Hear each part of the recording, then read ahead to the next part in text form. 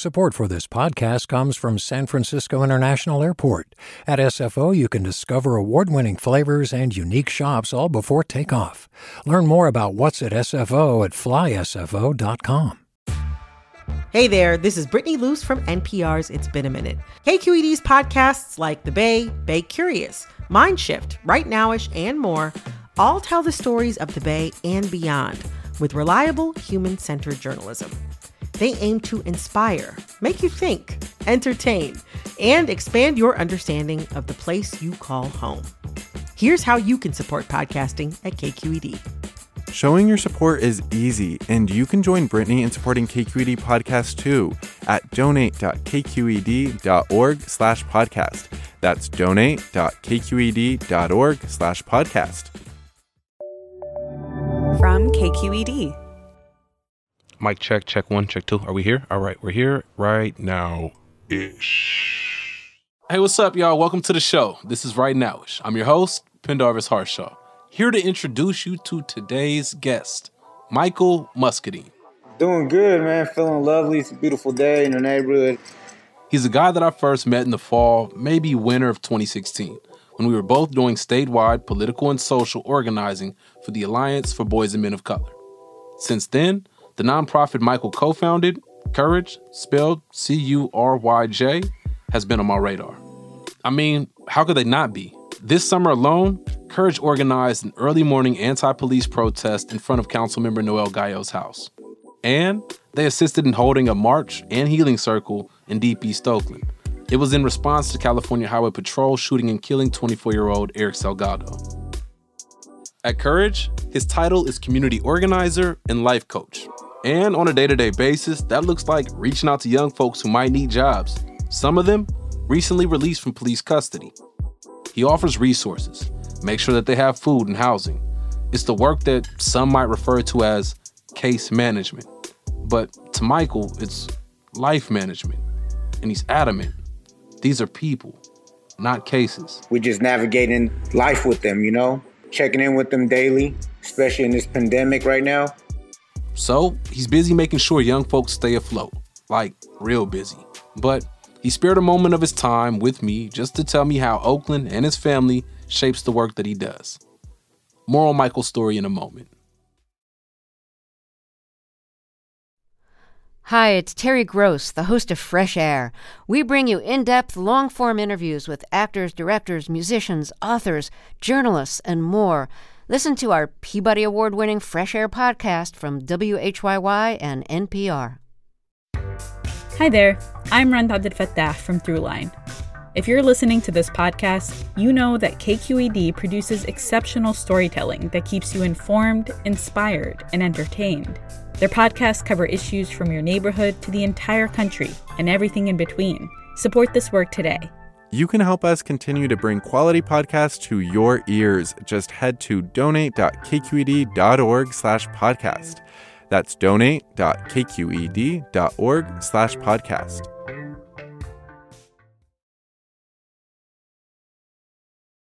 On top of all the heavy work of being a lifeline for young folks in his neighborhood, this summer, Michael's also focused on getting the community garden off the ground in the Fruitvale neighborhood, where he was born and raised. He's literally planting seeds of change in his home turf.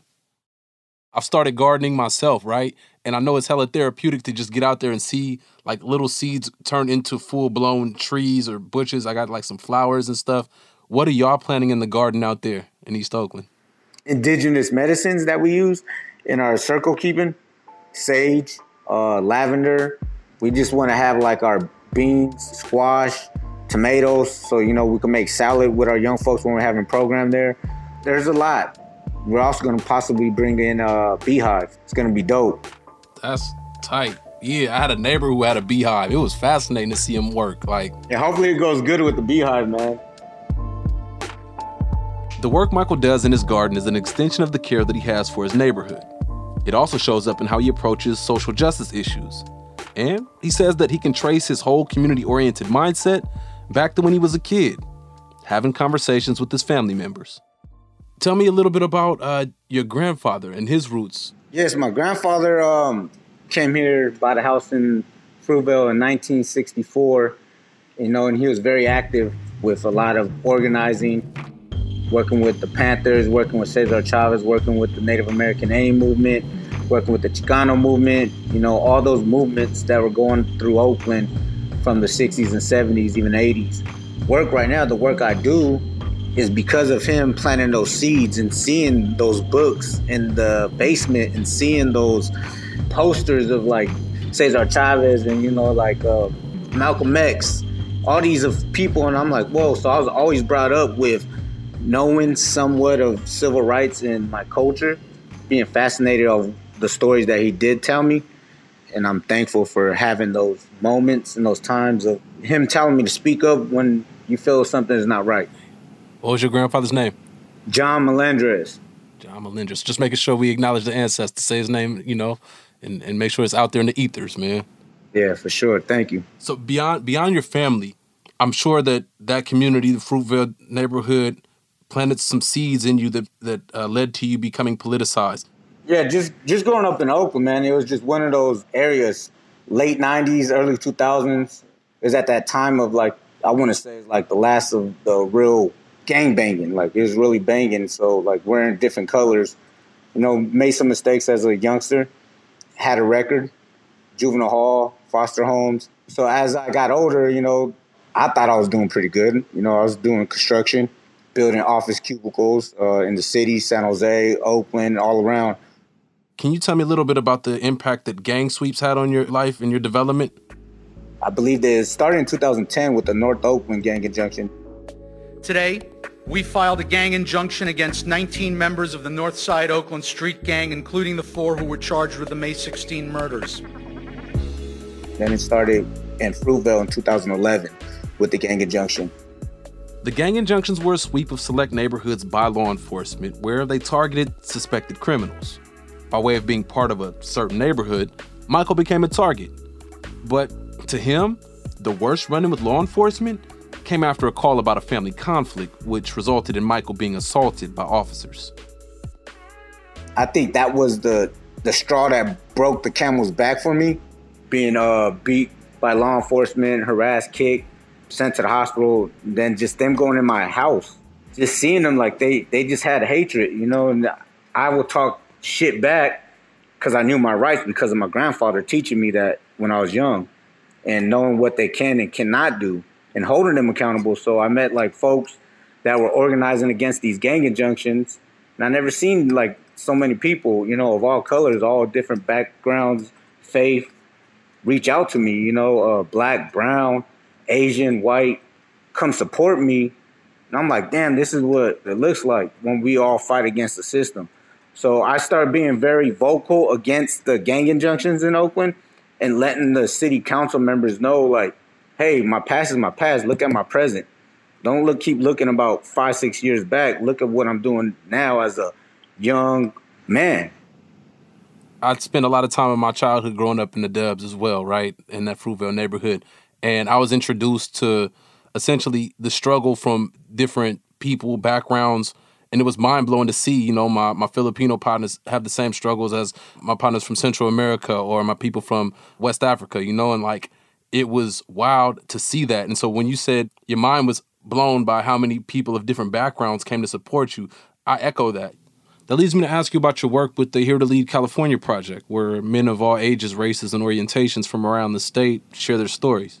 With that project, I think just telling my story for other young Native Chicano men or boys could see someone that looks like them, someone that represent them, that look like them, that came from the struggles, that came from the same backgrounds, hardship.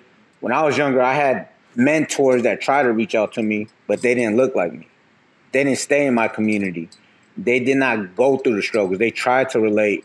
So just putting that story out there is motivating. I love to motivate folks.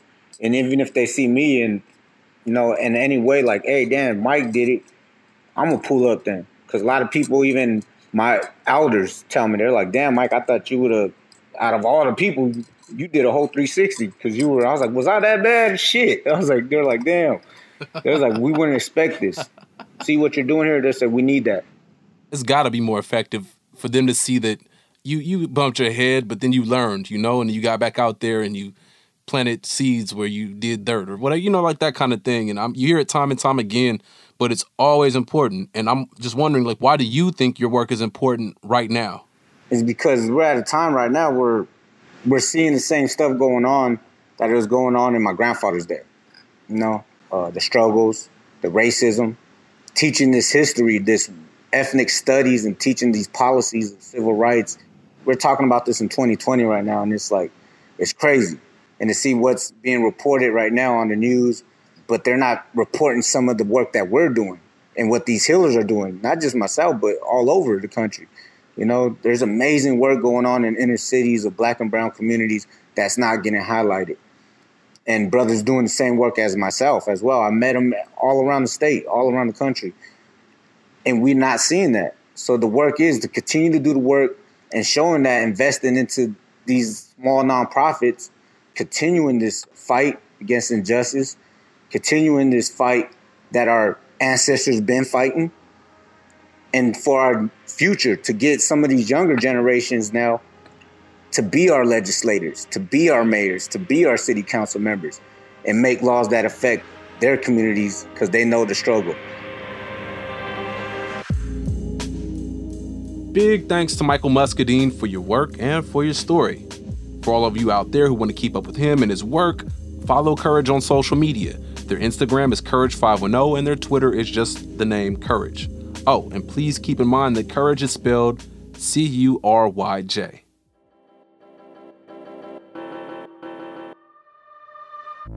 Thank you to the team behind the show. That's producer Ashley Ann Krigbaum, editor Jessica Platchik, and the higher-ups at KQED, Erica Aguilar, David Marcus, and Holly Kernan.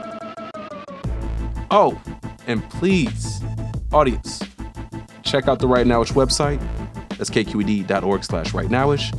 And feel free to nominate a guest for the show. You can do it right there on our website. Looking forward to your submissions. I'm your host, Pendarvis Harshaw. Thank you for listening to Right Nowish, a show published by KQED. Y'all have a good one. Peace.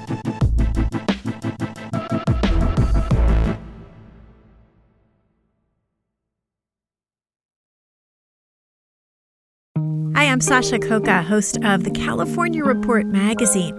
Every week, we bring you stories about what connects us in the giant, diverse Golden State. Because what happens in California changes the world. I love this place. We were once seen as like the place to be, California. The land of milk and honey. That's where you go to Sunshine State, but we just have challenges right now. KQED's California Report magazine. New episodes drop every Friday, wherever you get your podcasts. Hey, it's Glenn Washington from Snap Judgment. And if you love what you're hearing, and I know you love what you're hearing, please consider becoming a KQED member. You get special access to cool events, behind-the-scenes footage, and so much more. Plus, you'll sleep better at night knowing you did your part for the community you depend upon. It's in you. Please be in it. Visit donate.kqed.org/podcasts to sign up now. That's podcast with an S. Thanks.